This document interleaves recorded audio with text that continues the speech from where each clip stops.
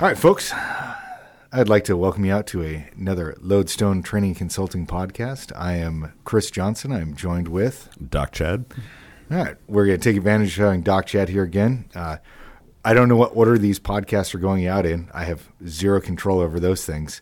We're just trying to get as many in the queue as possible so that as we ramp up things here in the next few months, we're still able to keep that rapid schedule of getting one out a week and not getting all the hate about postponing and getting podcasts out every other week.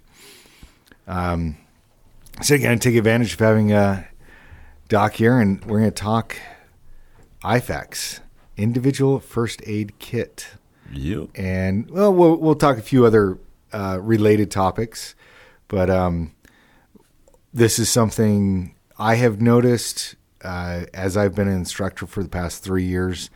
The growth of individuals having some sort of medical equipment on their kit, whether it's just, the basic tourniquet or an actual, blowout pouch or something like that. It used to be a rarity in classes, and now it's becoming a rarity not to have that. Well, that's a good thing in my book. Yeah. You never know what's going to happen on the range. Yes, all safety precautions are taken, but my whole job is in case stuff happens. Yeah. So. And I go to the range. I know that I'm doing everything correctly.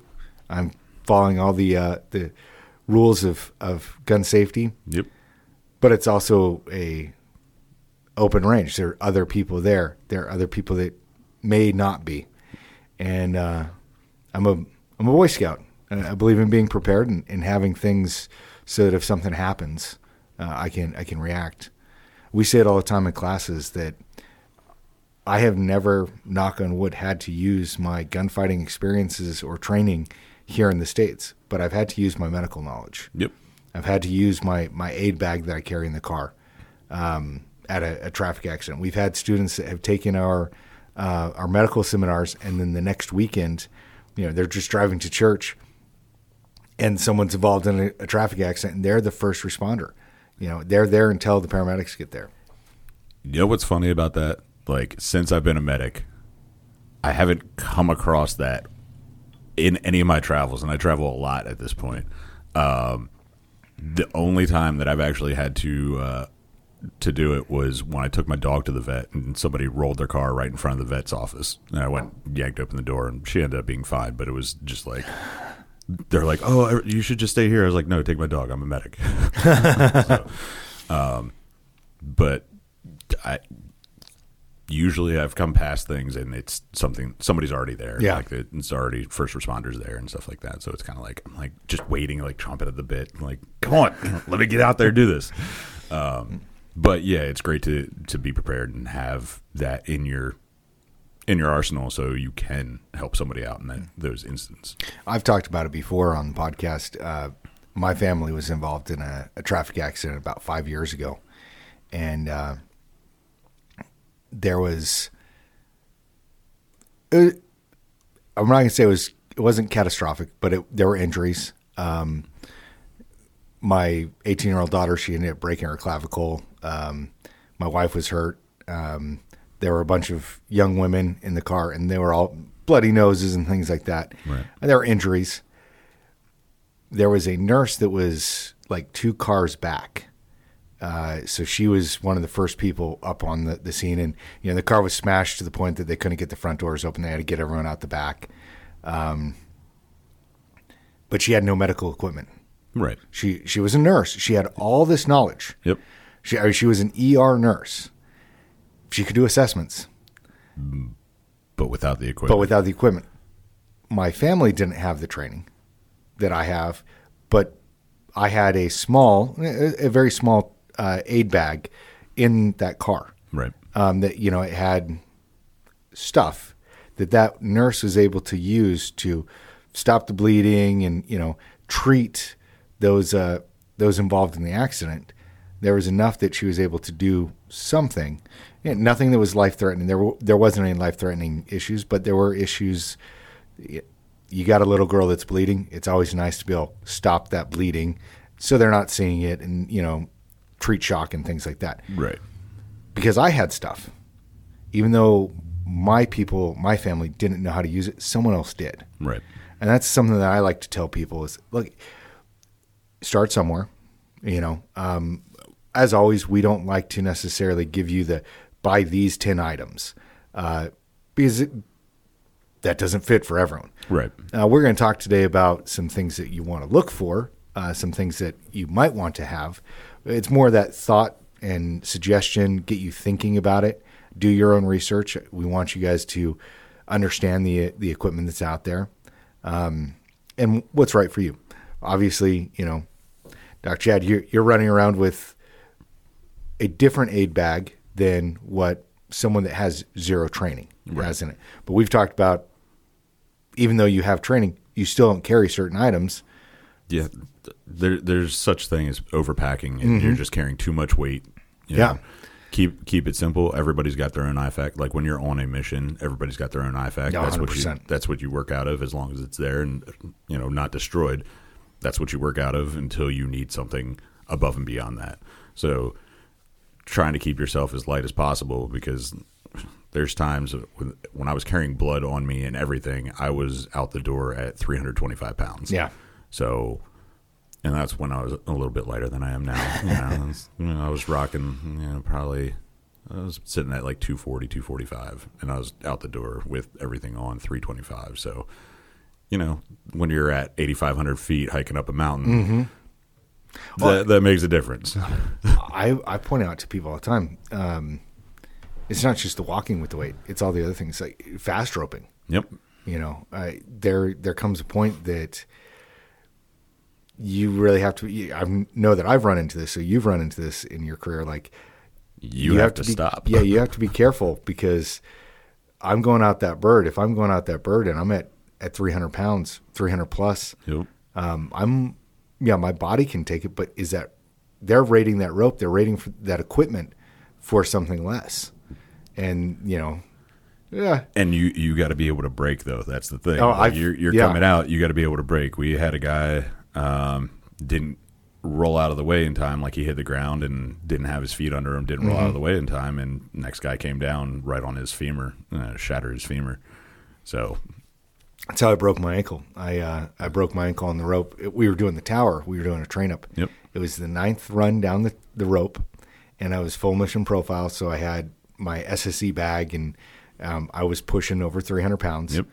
And they had brought support kids out to do fast roping with us. And so they had integrated these kids that had never done fast roping in with us, and we were further along in the progression. Right. And so this kid was going down the rope, and he kept breaking because he was testing his ability to break. The rope master put me on the rope before the other kid was off the rope. Oh. So I'm going down, and I just happen to glance down and see that he's right there. So I break, and I'm holding, and I see that he's off the rope, and then I go to slowly come back in, and I was smoked. Yeah. I'd been, this is my 9th run down. Yep. I'm weighing way too much, and I just fireman's pull straight down, and I landed on the coil and popped my ankle. And it sounded like a shotgun going off. And I was so embarrassed that I walked to my car, drove myself to the emergency room, and when I got to the emergency room, they're like, "God, do you need a wheelchair?" I'm like, "No, I just it's a bad sprain. I just need an X-ray." And pride big time. They took my boot off, and it swelled up like double the size of like a softball, and I was like, "I'll take that wheelchair now." Yeah. Yeah, that was a bad day. Oh, I broke mine on a jump. It had a nice tree landing, and free fell about 25 feet, broke my ankle. Medic actually came, took my boot off. It didn't swell up right away because it was the distal portion of my tibia. I broke like a good 1.5 inch chunk off the lateral side of it, and took my boot off. It didn't swell right away. He's just like, "All right, go see your medics in the morning." So I walked off the DZ, walked into sick call the next morning. The medic hands me crutches and tells me to go get x-rays. And man, I hear him and the civilian doc burst out laughing when they're looking at the x-rays, and they're like, "Gordley, get in here." I was like, "All right, what?" Like, you walked in here this morning? And I was like, yeah. I mean, pain is pain, right? Yeah, exactly. That's what we're used to. And we just suck it up and keep going. I'm just here for the Motrin so I can keep doing my job. Yeah. But that whole thing, and we discussed last week as far as the support kids coming in that didn't do the selection process. They're just there, and they get told, hey, you're going to go do some cool guy stuff. So they're all excited. Yeah. And there's a time and a place to let guys do stuff and learn stuff, and I'm a big believer. Yeah. Absolutely. It was definitely a wrong answer integrating them with us in our training. They should have gone either after us or before us. Oh, yeah. And then it's funny that the rope master, he was a captain at the time. There's another problem. There. Yeah. He's a light colonel last time I saw him, and he's still apologizing because he's like, that was my fault. I should have cleared the rope before I put you on it. It was a training. We weren't rushing. I just, it was the end of the day. I wanted to get us all done. And so I was just sending guys on the rope. I wasn't paying attention. And I'm like, hey, sir, it's all right. It's all right. I got some screws for it. I got some titanium trophies. It's all good. You're just buying the beer after. Yeah. All right. So, IFAKs. A great point that I've got on my notes and I want to talk about was it's the individual. Yep. All right. I should not be working on my IFAK on you, and you should not be working on yours on me. There's a reason why we all carry an IFAK. There's a reason why one of the things coming out of GWOT is that it's not just the medic has a giant aid bag that he's carrying. Right. Everyone has more than just a pressure bandage on them. Yep. Well, the first things first, self-aid. Being able to do it yourself if you're able to. Because when the bullets are flying, that's the first thing that we're doing is, hey, are you able to treat yourself?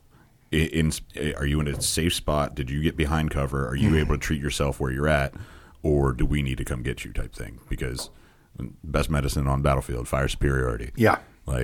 I'm not going to run out there and grab you under a hail of bullets, because if I go down, then I'm putting everybody else out there at risk by not being able to have my capabilities on that target. So that individual first aid kit is there for them to work out of themselves, or for me to work out of if they can't do it themselves. But so placement of the first aid kit. Now, Ranger Regiment, you guys are known for SOPs. SF, we're known for SOPs. That was the one item that in our radios were kind of the team agreed where we were going to put it. Yep. And the rule was always you need to be able to access it with both hands, and that it is something that is always, like, if you've got to drop your body armor, it's on your battle belt, so you always have it with you. Okay. That was the way that our team had it. That makes sense to me.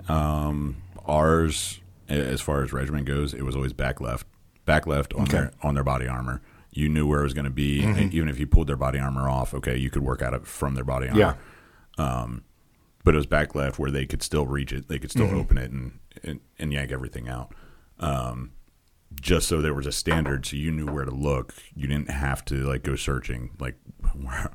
Where I work now, I've got guys from all walks of life. So you've got some that have theirs tucked under the ones that go under the plate. Yeah. You got the guys that have the one hanging down from the back of their body armor.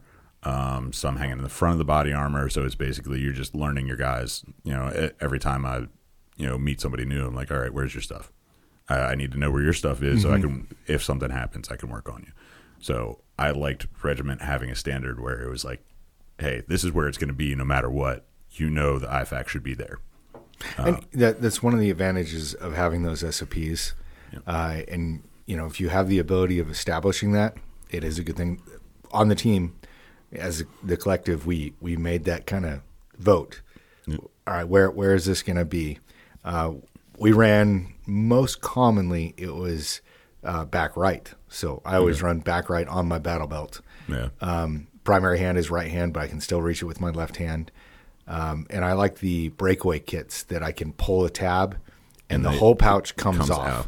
But it has a tie down in that. Yes. It has its own safety lanyard that it doesn't go flying all over the place. When accidentally catch that. Yeah. Yeah. Because that's happened. Yep. Yeah.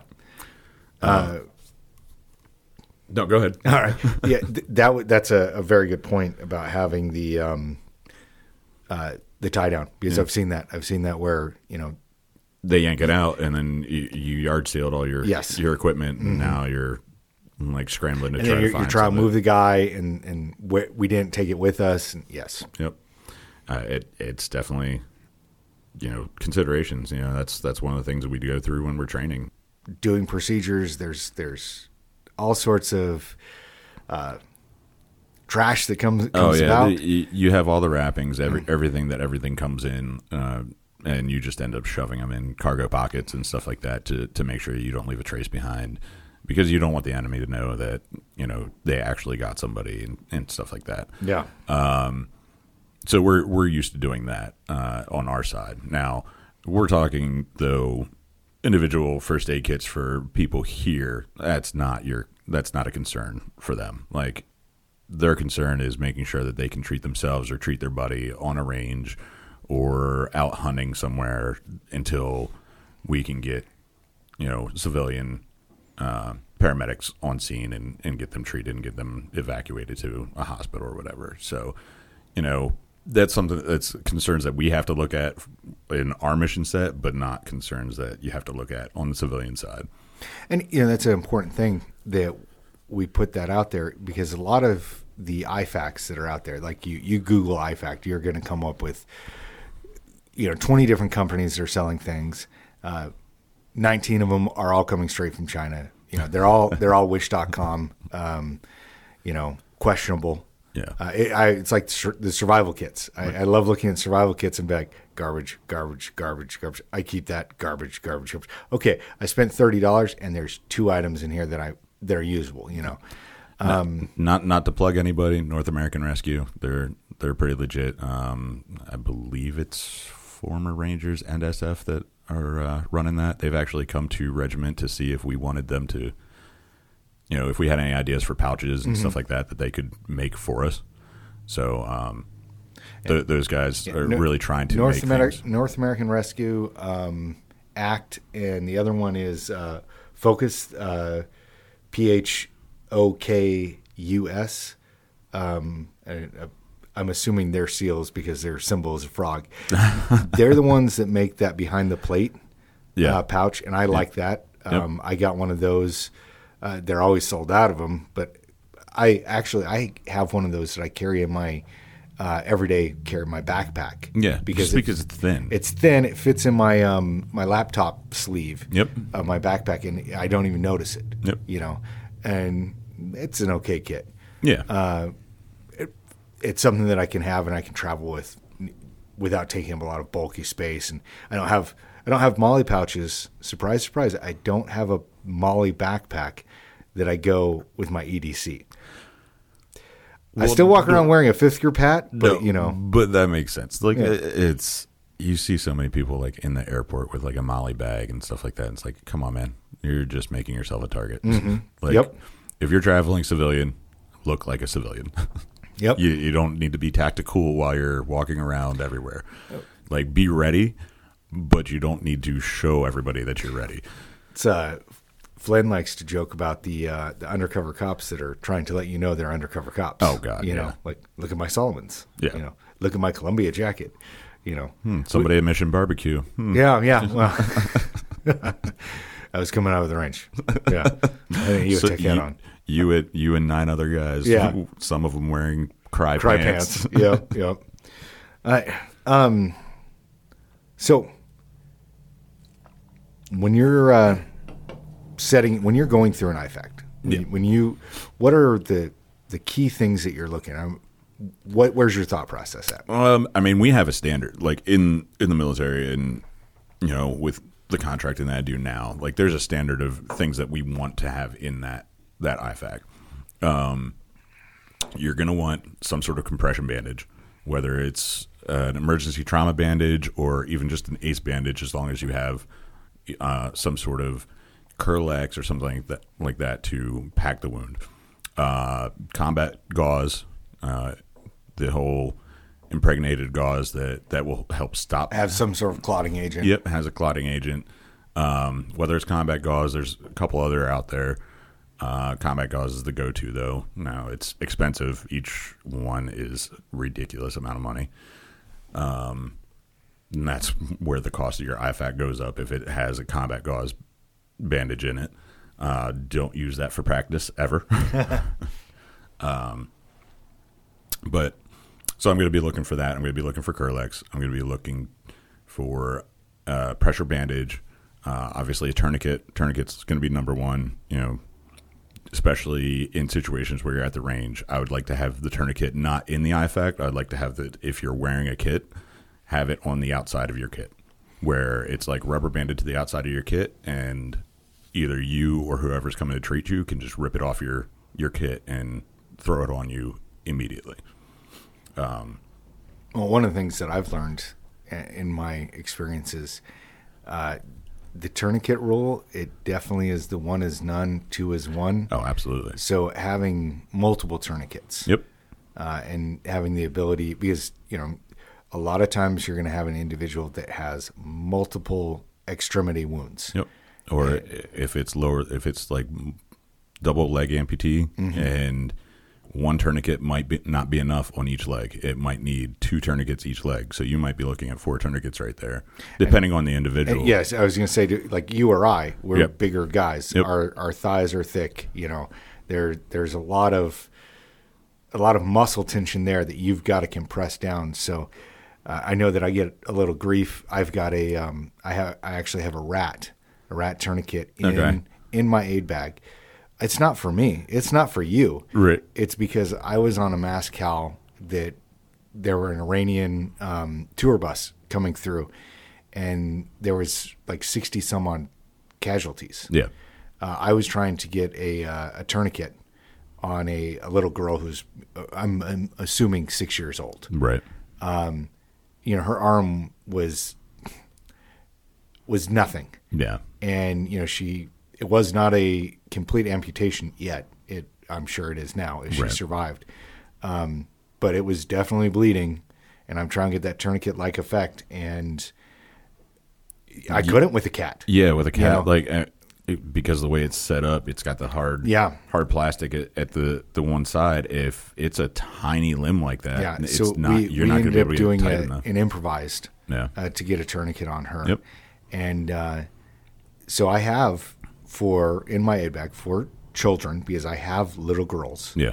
And for dogs, because I actually got it from our dog handlers, carry them for our dogs. Yeah. And I've had people see that in my bag and be like, "Oh, that there," and I'm looking like, "Bro, it's not for me. It's not for you. It's for different patients."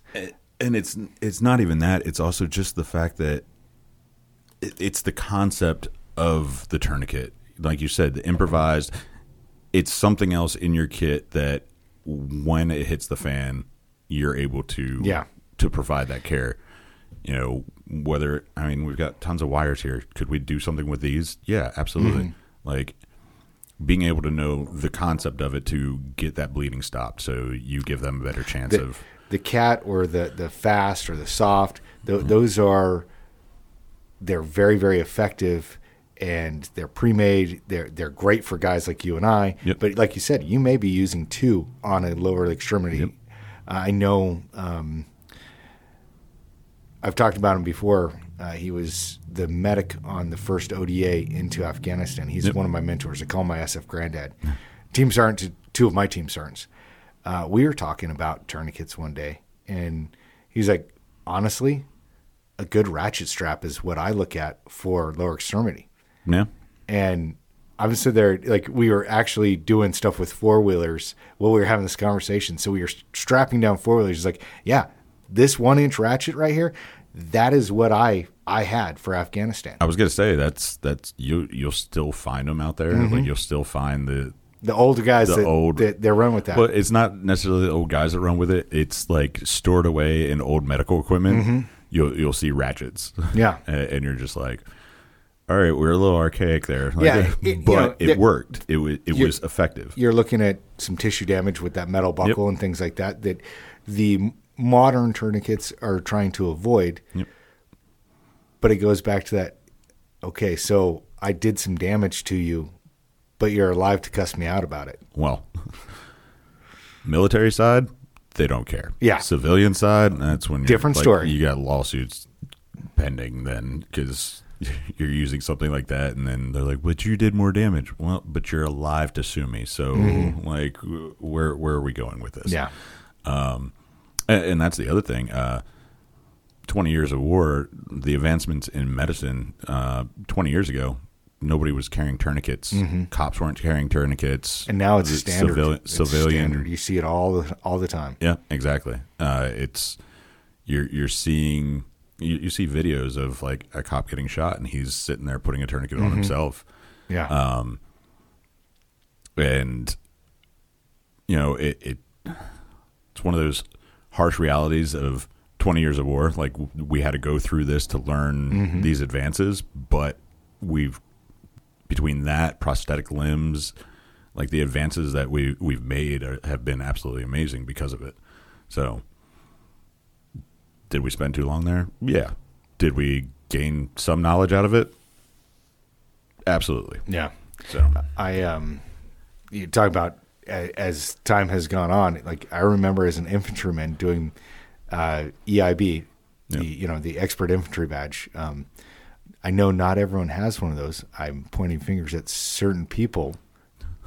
You know who you are. All right. If you were an infantryman, and don't be like, oh, well, I was too busy getting my CIB. I got that too, buddy. But I've never been to Philmont. I know. Yes. All right. So when we did the EIB back in the day, it was there's bleeding. You put a bandage on it. Then you put a pressure bandage on it. And then you put a tourniquet on it. And how quickly, once GWAT started, we went from that protocol to slap a tourniquet on it. Like, it doesn't matter. And all the fears of, once you put a tourniquet on it, they've lost that limb. So, you want to put a tourniquet on it. Yep. If it's an extremity, that's so yeah. In your IFAC, what you're saying is, as an individual, we should have our tourniquets, not necessarily in the pouch, but where we can access it with both hands. Exactly. Somewhere on our body. Exactly. Because, like I said, if you can treat yourself, if you can, and this is something that you should practice, like if you do purchase a kit and you do purchase multiple tourniquets, have one set aside to practice, because trying to put a tourniquet on with your offhand onto your dominant hand and getting it tight and everything, it takes some practice. Like, it's not something like, especially your heart rate's going to be up, you're going to be losing blood. Like, most people are going to be like in a panic, like, I'm bleeding here type thing. So those fine motor skills, you're not going to have the fine motor skills. You want to rely on those gross motor skills and rely on like the practice that you've had. Yeah, I like it when people tell me they're going to rise to the occasion. Oh God. Yeah, no, you're going to fall back to your lowest level or your last level of training. Yeah. They make the training tourniquets. They're blue. Yep. Or they're designed for that purpose. Well, the reason they make them blue is it's the exact same tourniquet. It's the same thing. It's literally just to identify it as a training tourniquet, yes. Because once you use it multiple times, it loses its tensile strength, and you're not going to want to use that. In the last ditch effort, if that's the only thing you have, absolutely. Yep. If you try to reset it, like there's a way. When we do the class, the tactical combat casualty care class that's coming up. Coming up April 1st? Yeah, that class. Yeah. Might as well plug that a little bit. Absolutely. Depending on when this podcast comes out. Hopefully before then. It should. But when we go over that, we'll go over like resetting the tourniquet for you to be able to reuse it for training purposes. And then if you do have it reset and that's the only thing you have, just know that you're going to have to crank that thing down a couple twists tighter than you normally would. But again, try to have a fresh tourniquet to be the one that you're using. Like not in the plastic. I love seeing guys that have it in brand new. When you get the tourniquet, take it out of the plastic, put it on your kit, make sure it's set up So you have a loop already on there that you're able to slide it over your arm. If you have it set up and it doesn't have that, it's even more of a pain in the butt to get it onto your arm when you're trying to do it with your offhand. Like I said, these are all things that we'll go over when we practice and stuff like that. So you talk about training and utilizing these. I preach dry fire all the time. Yep.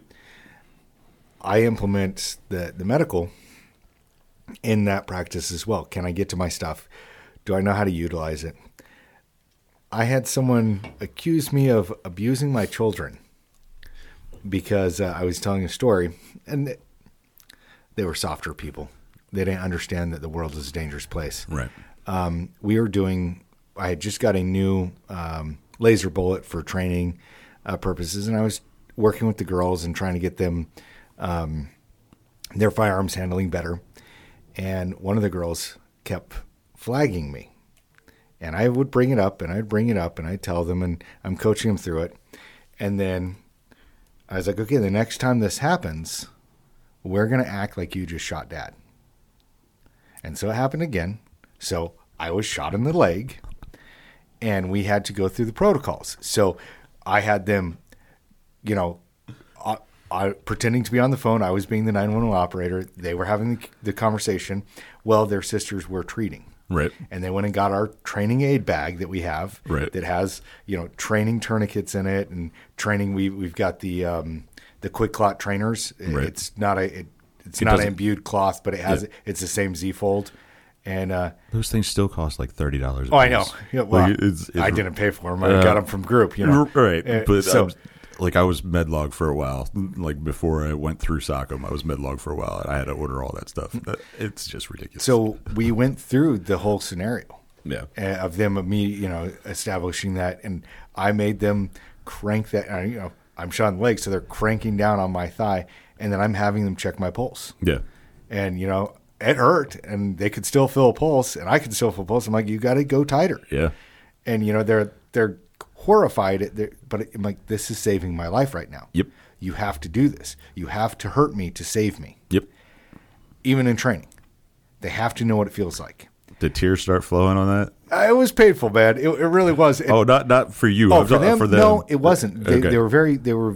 They understood the purpose because we train and do things like this. So they went into business mode. Operator feels no pain. They went into that do what needs to be done. Yep. So we're sharing this story, and someone's like, "Oh, that's just so horrible." Now the children have been scarred because they have this. And I'm looking. I'm like, no, they've been stress inoculated. Yep. They have been through an incident and realized they came out the other side okay. It was a safe environment. We treated things as if it was real, and we treat it not just like, the other part of that was we were enacting the 911 phone call, and how to communicate and how to describe the nature of injury, and give the directions to the house and where the patient was inside the house, and is the front door unlocked, or can someone unlock the front door? We went through the whole thing. Oh yeah, it was a great little family exercise, and my children are better because we did that. Exactly. And the people that are like sitting there saying it's abuse, not necessarily that they're softer, they just don't know. It's like people that haven't been places and seen, haven't experienced anything that remotely resembles violence in any way. It's like, oh my God, you're damaging your children. No, it's educating. Like, it's really educating them on what to do and how to handle stress. Because if that happens, you don't want them to panic. You want them to be able to handle it without panicking. Yes, there's going to be, after the fact, there's going to be, emotional side of it. Like, this actually happened. Yep. But they were able to handle the situation in that moment. And that's amazing. Yeah. I had the situation where I had to treat my mom. We were having a get together. It was around Christmas time. We were having to get together, and she was meeting a girlfriend who was a nurse. And we both noticed that she started acting funny. She was scared to death of bats, and it looked like at one point the biggest bat she's ever seen in her life was flying at her. Like, just the look of sheer terror on her face. And both of us stepped up. We're like, she's going down. And she did. She went down. She had a seizure. And my little brother was there. And I was like, all right, get all the kids, take them over to the room.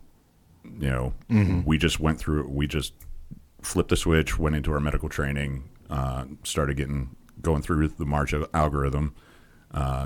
She got airway while I was on the phone. We're passing all the information to the paramedics. Like, he said, you guys went to a different world. You guys just like went from being her son to just like robots.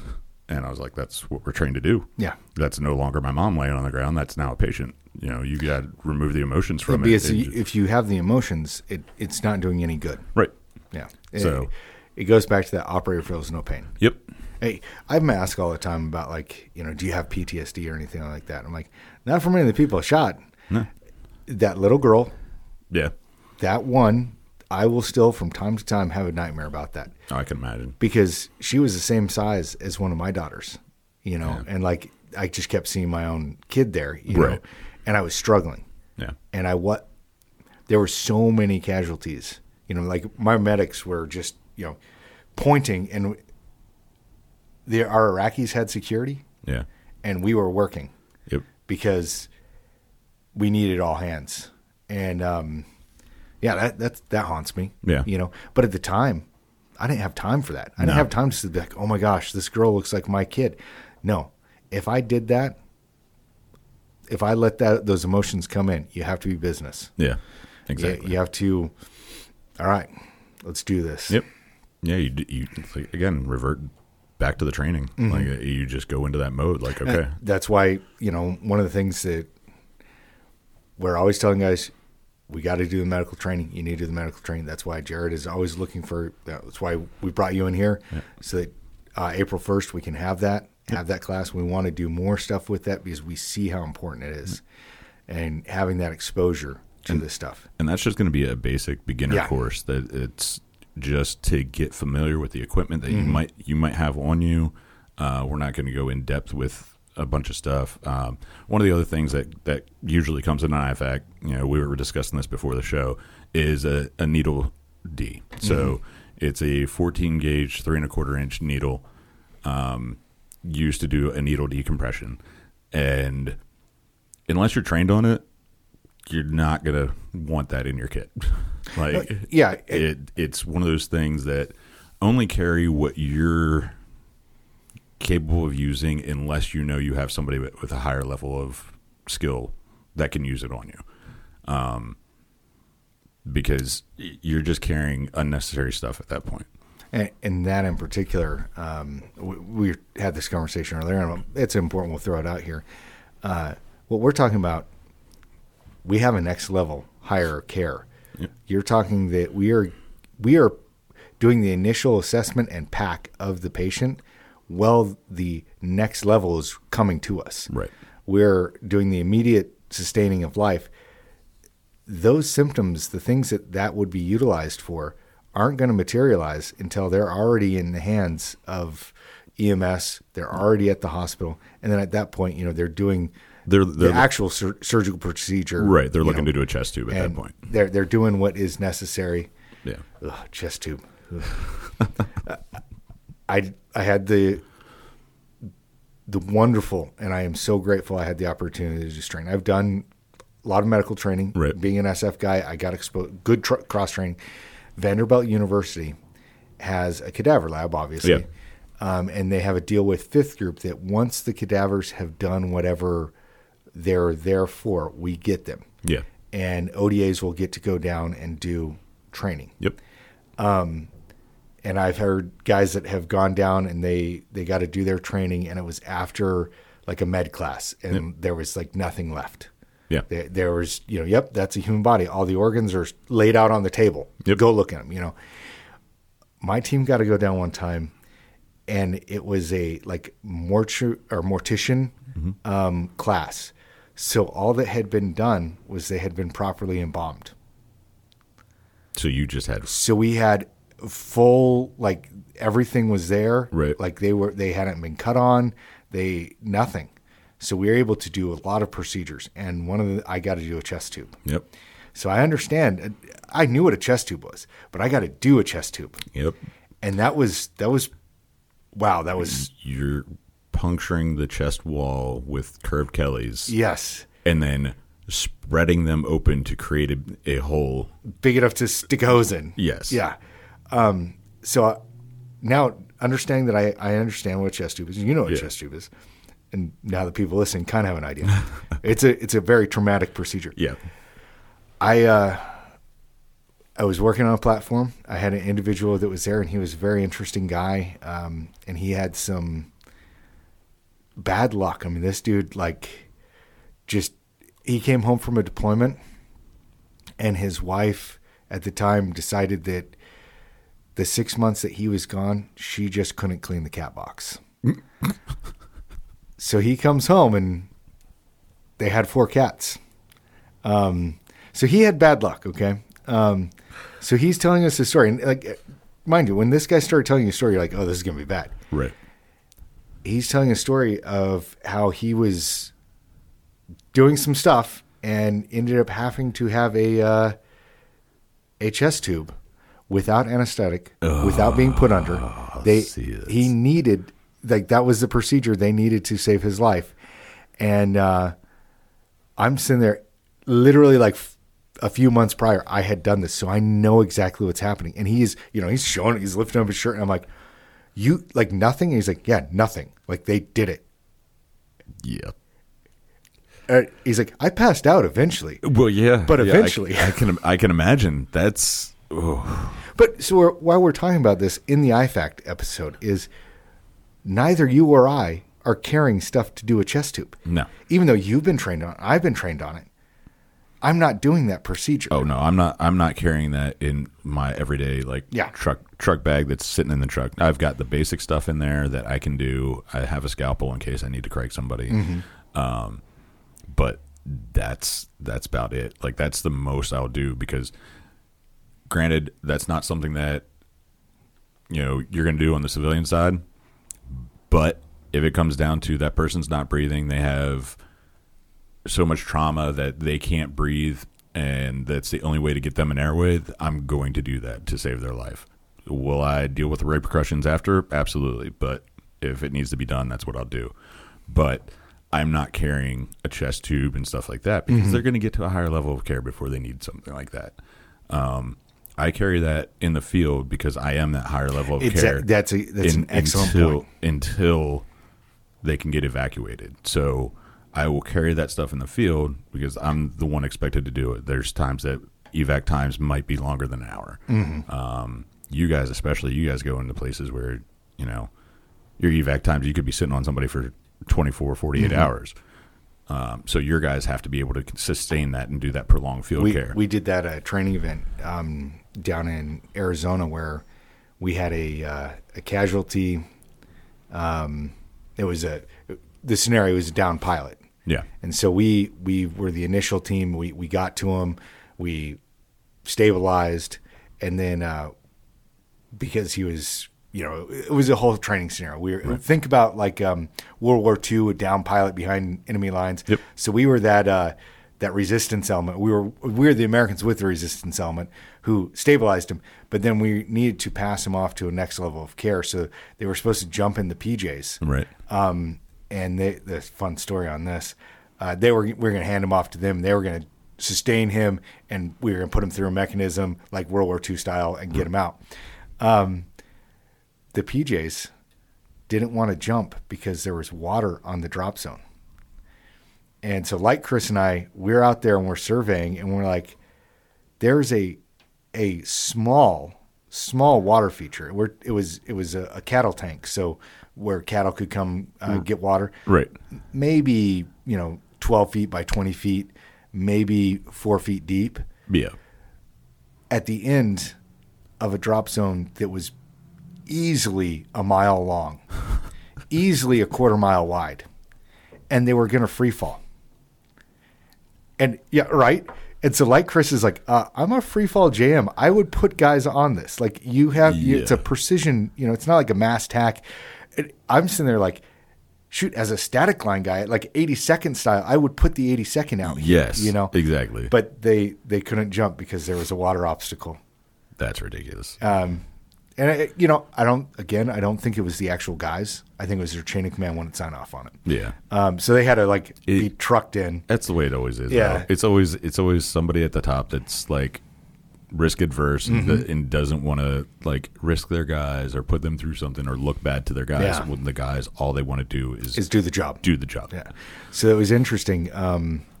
We had a simulate on that, and it had respiratory, it had circulatory, and it had a pain response. And he was a JSOC PA, retired, that was running it. So the PJs finally get there, and we hand it off, and now we're still there. We're like pulling security and whatever, and so they have their youngest guy. He's doing everything. He's doing the procedures, right? And he's going to do a chest tube, and so he's supposed to, like, he's doing all his assessment and everything, and he's supposed to be pushing drugs. Right. And the PA is looking at me. He's like, you're good to do the procedure. Yeah. Is the patient good to do, like, doing all the foot stomping, right? Yeah. Like, hadn't given him anything for pain management. Oh, no. And so the Simulate, he starts to cut into the Simulate. Right. And the Simulate, because it has pain response, starts jumping off the table. Yeah. And I'm sitting there a little bothered by the fact that this thing is doing what it's doing. Again, this is a PG show, so I'm not going to talk about. It was not good. It was. There's some cool animatronic things that they have out there that are great training aids, right? And it's still disturbing, even though it's not a live thing. Yeah. Even though that it's a robot. Yeah. It's still freaky, right? That still bothers me. And it was one of those things that the kid realized, oh man, this guy was giving me all the clues.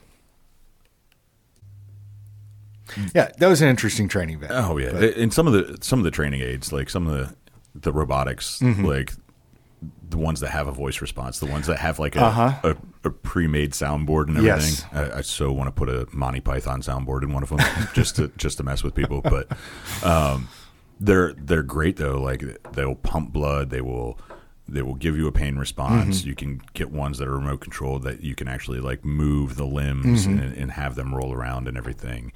But yeah, like if you're not going to give pain meds and you're going to try to do a chest tube, you're going to get a response no matter what training aid you're doing. And whoever's in charge of that patient is going to make sure that you get some sort of response out of it. And the kid now knows, right? Oh, absolutely. He's better for it. Better to be done during training than 100%. Because he'll never make that mistake again.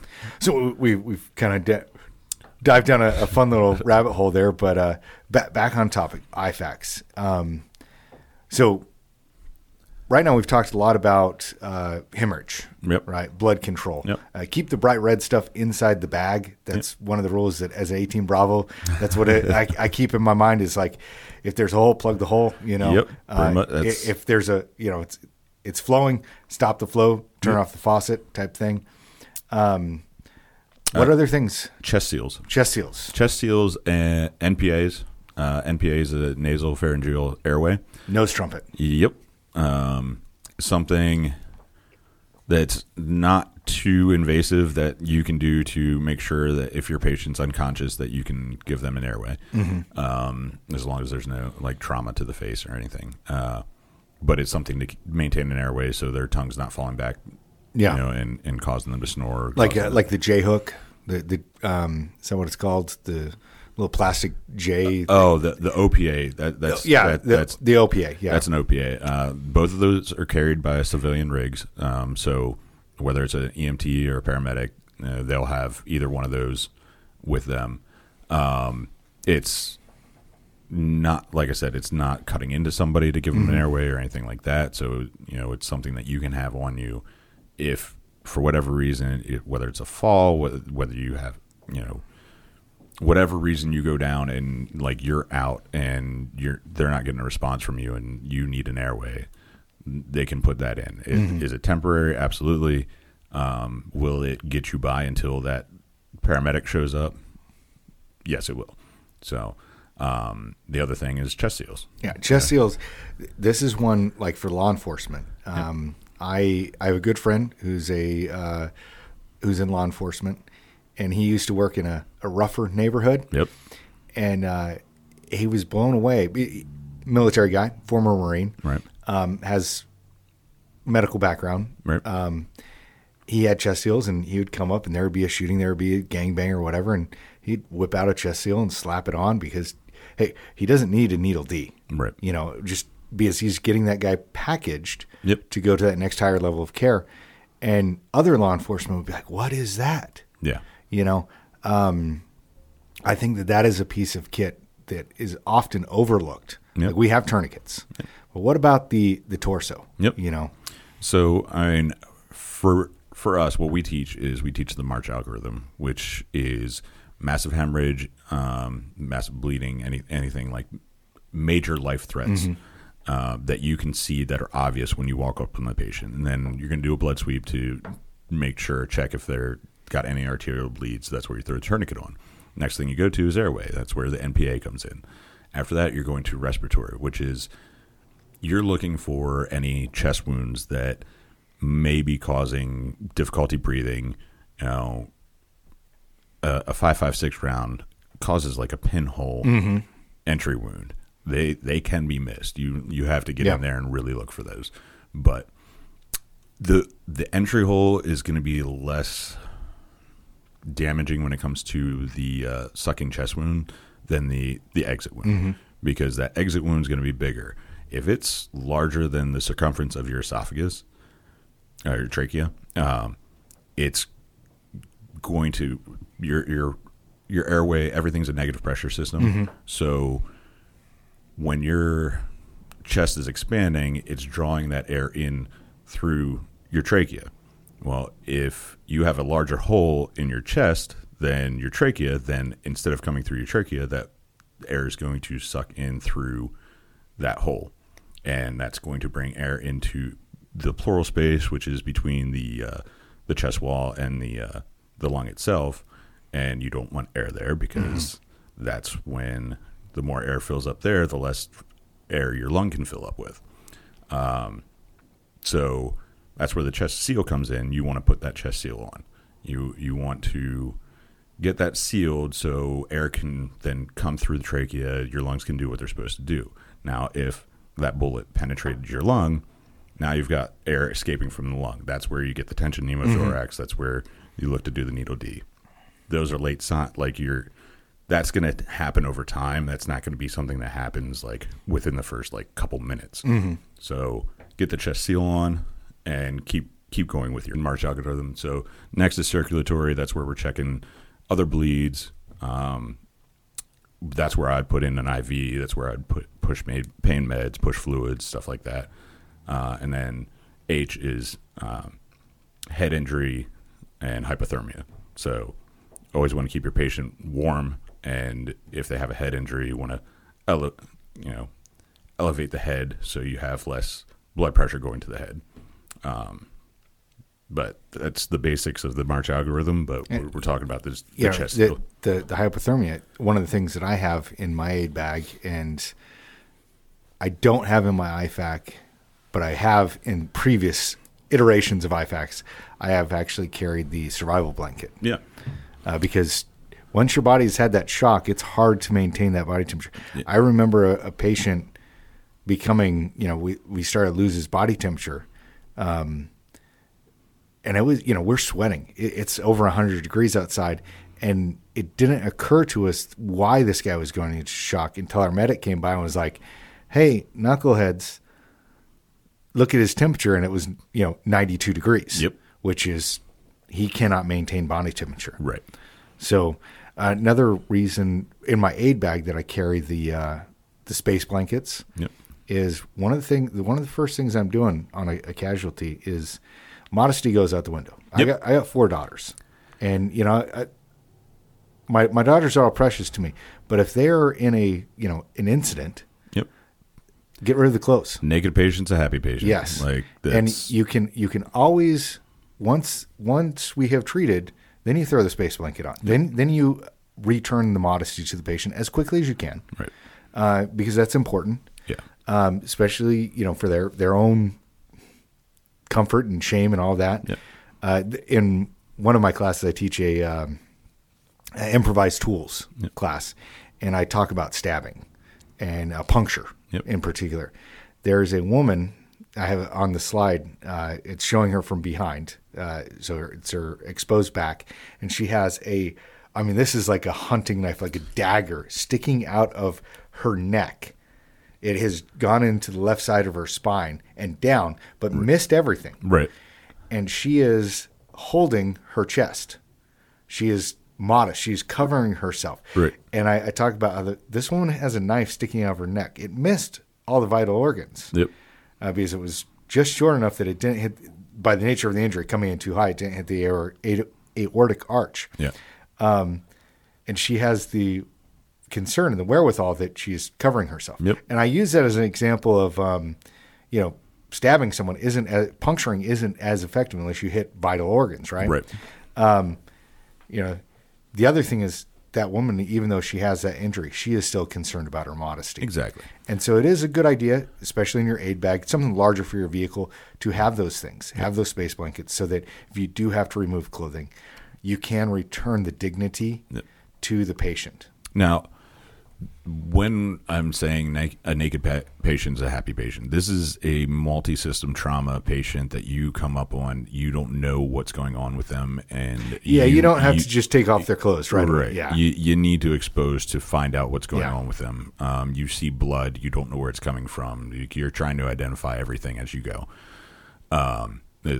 Most likely they're unconscious, and this is like you're going through the algorithm to try to find everything, because if the patient's conscious and they're talking to me and they tell me their arm hurts, I'm not stripping the patient naked. they can keep their boxers on. I was shot in the arm. My arm hurts. Can we do something about it? Guess what? I'm going to cut that sleeve so I can get to that arm and expose it and see what I've got going on. But I'm not going to rip everything off of them, especially if we're in combat and they've got their kit on them. I'm not going to take that kit off them because that's still protecting them. Mm-hmm. If they're able to talk to me and tell me what's going on, then I'm going to be more of a specified assessment and focused assessment on that individual part. Do I want to keep paying attention just in case maybe they didn't feel something like hit their chest or something like that? And that's why we recheck. Yep. Once we've gone through it, you keep going back and evaluating. If all of a sudden that patient's unconscious, like he was talking to me and all of a sudden he's unconscious, well, there's something else going on here that he just didn't feel, he didn't know, and then now I need to check everything. But yeah, I just wanted to specify that so somebody doesn't come across something and just start cutting everything off somebody. Yeah. No, that's not what we do. So what other items would you have recommend for individuals to have or think about? I mean, tape, maybe, just to be able to tape a pressure bandage, something like that down. But that's about it. Other than in the field, we have a T-Tri-C card, which is basically us being able to mark down the injuries that we found and pass the information without having to talk to somebody, because typically we're putting them on a helicopter where, communication is very limited. You're doing hand signals, pointing to the patient, hey, this is gunshot wound here, and stuff like that. But, they can't hear you. They've got their headset on. You've got your Peltors on. Nobody can really hear over the road wash. I have used that particular thing in survival. I in the austere environment, I talk about you're the person that has the education. Yep. Once you've been through the training, you're the person that has the education. Other people are going to turn to you and be like, "Oh, you know what you're doing. Help me." And it's important to give some people things to do with their hands. Yep, absolutely. So I have the time that I was a first responder on an incident. Vehicle had flipped over, snowy day, Utah.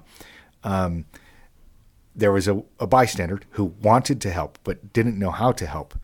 And so I told them to grab a pen and paper. Yep, exactly. And just start writing down what I was saying about each individual patient as we were going through the March protocol. Yep. So that when EMS did get there, and it was in the middle of nowhere, I-15, 30 minutes before EMS from a small town could get to us, we were able to hand that note card over.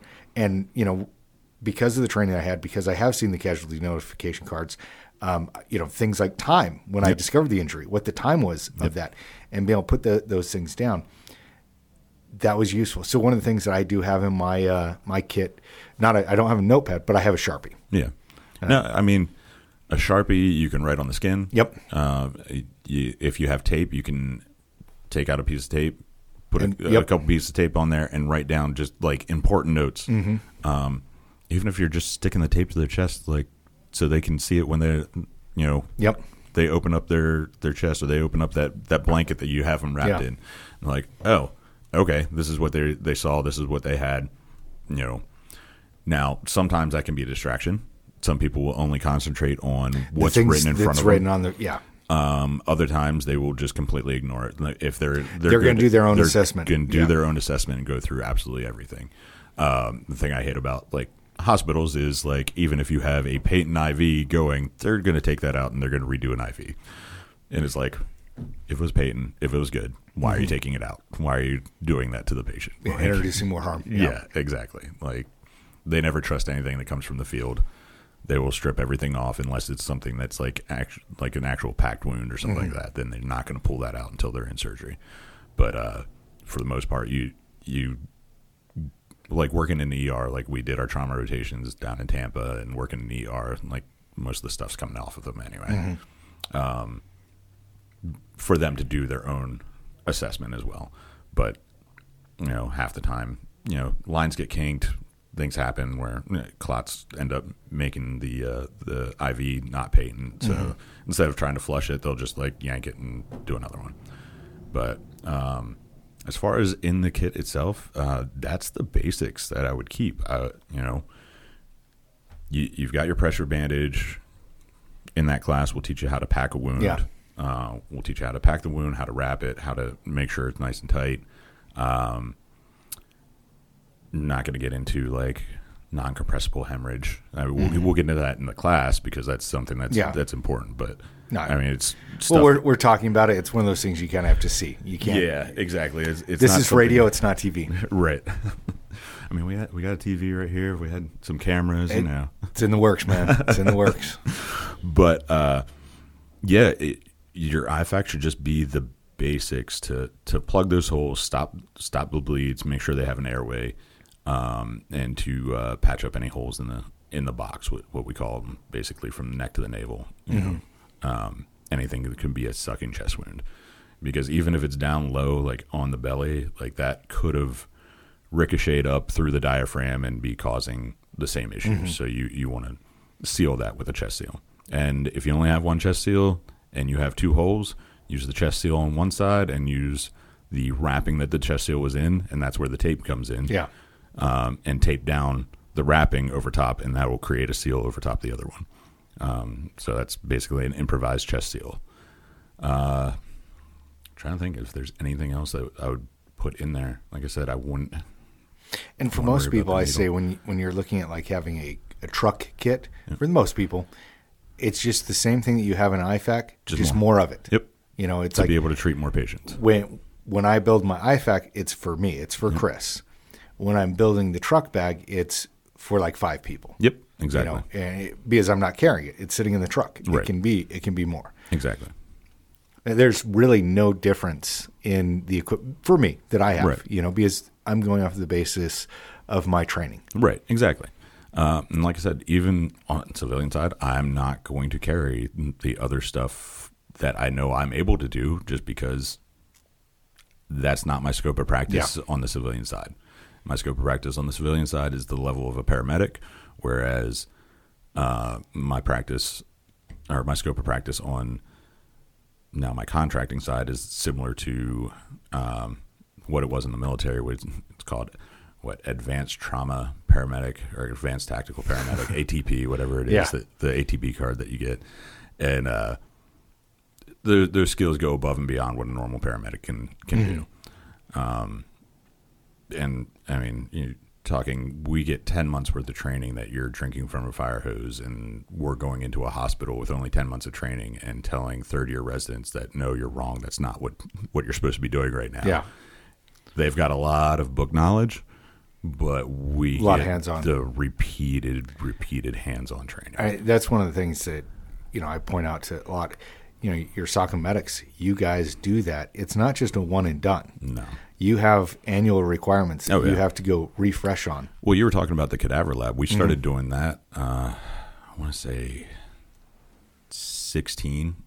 Like part of our annual training that we do in Ranger Regiment is our 2 weeks of our validation, and then we do our combat training our module, and we include a cadaver lab in there where they'll have bodies that have been donated, and we will go through the procedures. These are all fresh. These are all just yours were hand-me-downs. Ours are like dedicated to be ours.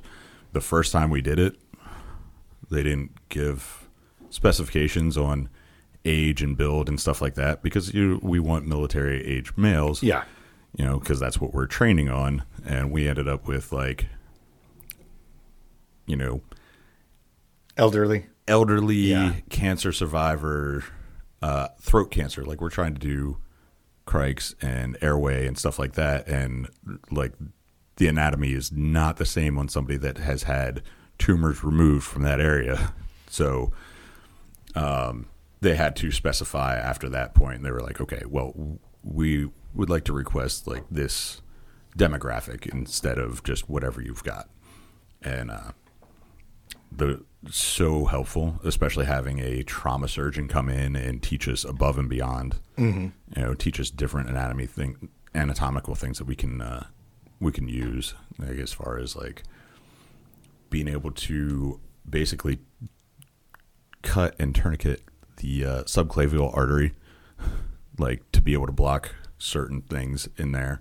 Wow. Like she was amazing. Like we had an awesome trauma surgeon come in and teach us a lot of extra stuff during those times. So like I said, our training goes above and beyond the level that you'll necessarily see on civilian side. As far as the IFAC goes, keep the basics, keep it simple. I think that's the big point that we want to make. And I see it. I'm glad that I'm seeing IFACs on students. Yes. But I'm seeing students carry things that they're never going to use. And I'm not saying that the potential isn't there. I'm just saying that you have something that's adding weight to your equipment and potentially getting damaged, that you don't necessarily have the training or the need to use. Right. And I think that or is kind of important. I have the training. Yep. I had the opportunity. There was an enemy combatant that I was, we were. Once you've cleared the battlefield, you're responsible for them. It's the 5 S's, and so I was doing the procedures, and I did a needle D. It was the one time I've done it. And I've done it in training a lot, but I did it on a live person, and I still think I messed it up. It accomplished what it was supposed to do. Exactly. It relieved the difficulty breathing that the individual had. Exactly. But the thing was, he was getting put into an Iraqi prison medical facility. I don't know if he's going to make it. But here in the States, you're getting put into the American medical system. Right. Those paramedics are going to get that person to a surgeon. Right. Someone that has a lot more time behind these things than me. Right. Exactly. So for me, establishing their airway, stopping the major bleed, the march. Exactly. Being able to do that and have my kit built around that is so vital and so important. I'm going to follow the same algorithm that I teach the basics on. Mm-hmm. Like when it comes down to it, like you can fall back on that algorithm no matter what your level of training is, just because there's just other interventions that I will do during those different different letters of march. And, that's why I'm not stages. sitting here with my IFAC reading off nomenclatures, by this NSN. Right. What we're telling you guys to do is to look at the march protocol. And as you're building your kit out, does this meet that mission? And does it meet that mission for me? You know, do I need that particular thing? You know, you or I, we need multiple tourniquets. You know, well, everyone needs multiple tourniquets, but I'm not putting a rat in my IFAK. Right. Okay. Now, if you're someone like my daughter, who her upper arm is about 2 inches, you know, she's maybe bigger than that, but she's tiny, you know, she might look at having an alternate tourniquet. Yeah. Because she may not be able to get a tourniquet-like effect with that cat. Right. So she may be looking at something different. And I've got to look into it, see if they do like any kind of pediatric sizes or anything like that. And, like, I doubt it. I think cat is like just straight up, I'm like, this is the product. This is what you get. It's something to look into, though. Like, see if they do, like, anybody makes something for smaller sizes. The soft T might work, like the soft T wide. Just because it's all fabric.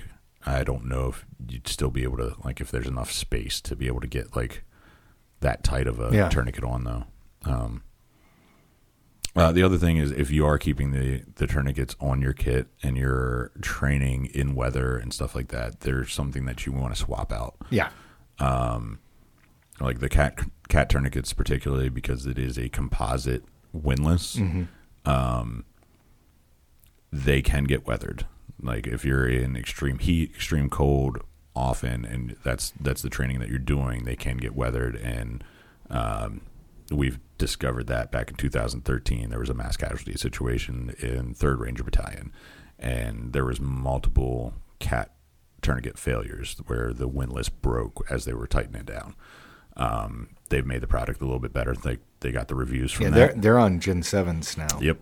Gen 7s, where it's only one friction adapter. Like, you don't have to do double to do the leg anymore. It's all same loop, you know, for everything. But they do keep coming out with improvements, but we do recommend still swapping them out if you're using them in cold weather, hot weather, stuff like that, and you're constantly out doing the training.